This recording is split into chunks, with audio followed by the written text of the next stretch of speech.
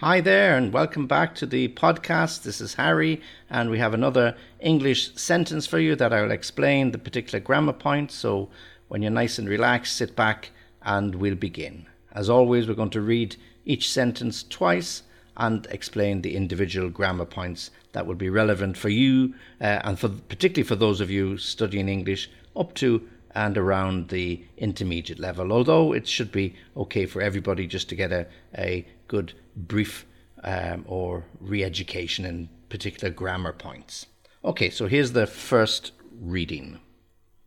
In 10 years' time, plenty of manual jobs may well have disappeared. Okay, so the second reading. In 10 years' time, plenty of manual jobs may well have disappeared. Okay, so what does it mean and what are the particular points? So we're talking about a period of time, but a period of time into the future. So future tense, in 10 years' time, meaning 10 years from now. So 2019, the present year, so approximately or around about 2029. So in 10 years' time, plenty of manual jobs.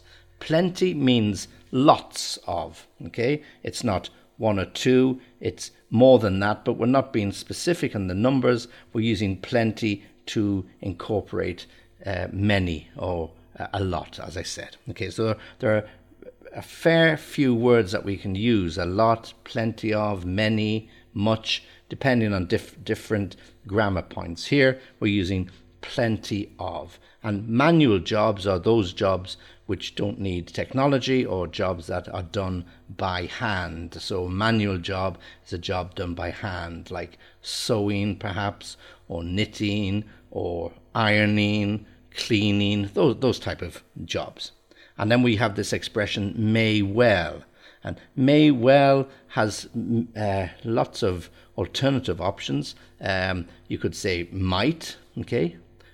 Probably is another word you could use. So this is saying not definite and it's not guaranteed, but it is likely to happen. So in 10 years' time, plenty of manual jobs may well, and then the end of the sentence, have disappeared. Okay, so what we're saying is in 10 years' time, lots of manual jobs will be replaced by technology, robots, bots, whichever way you wish to describe it. Okay, so may well have disappeared. And here, as we said, we're talking about the future tense, and it's the future perfect. May well have disappeared. And have disappeared, we're using the perfect tense because we are saying at a certain time in the future, in this case 10 years, something will have happened, and what will have happened is that manual jobs may well have disappeared. So we can use the future perfect. Okay, so once again, in 10 years' time, plenty of manual jobs may well have disappeared.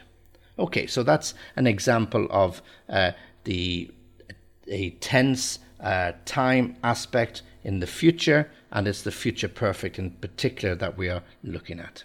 Okay, so as always, you can find me on my personal email address, hc.englishlanguage@gmail.com, or indeed on the website www.englishlessonviaskype.com, and that's English, ENGLISH, lesson, LESSON, via VIA, Skype, SKYPE.com. Okay, I'm happy to talk to you, and join me again soon.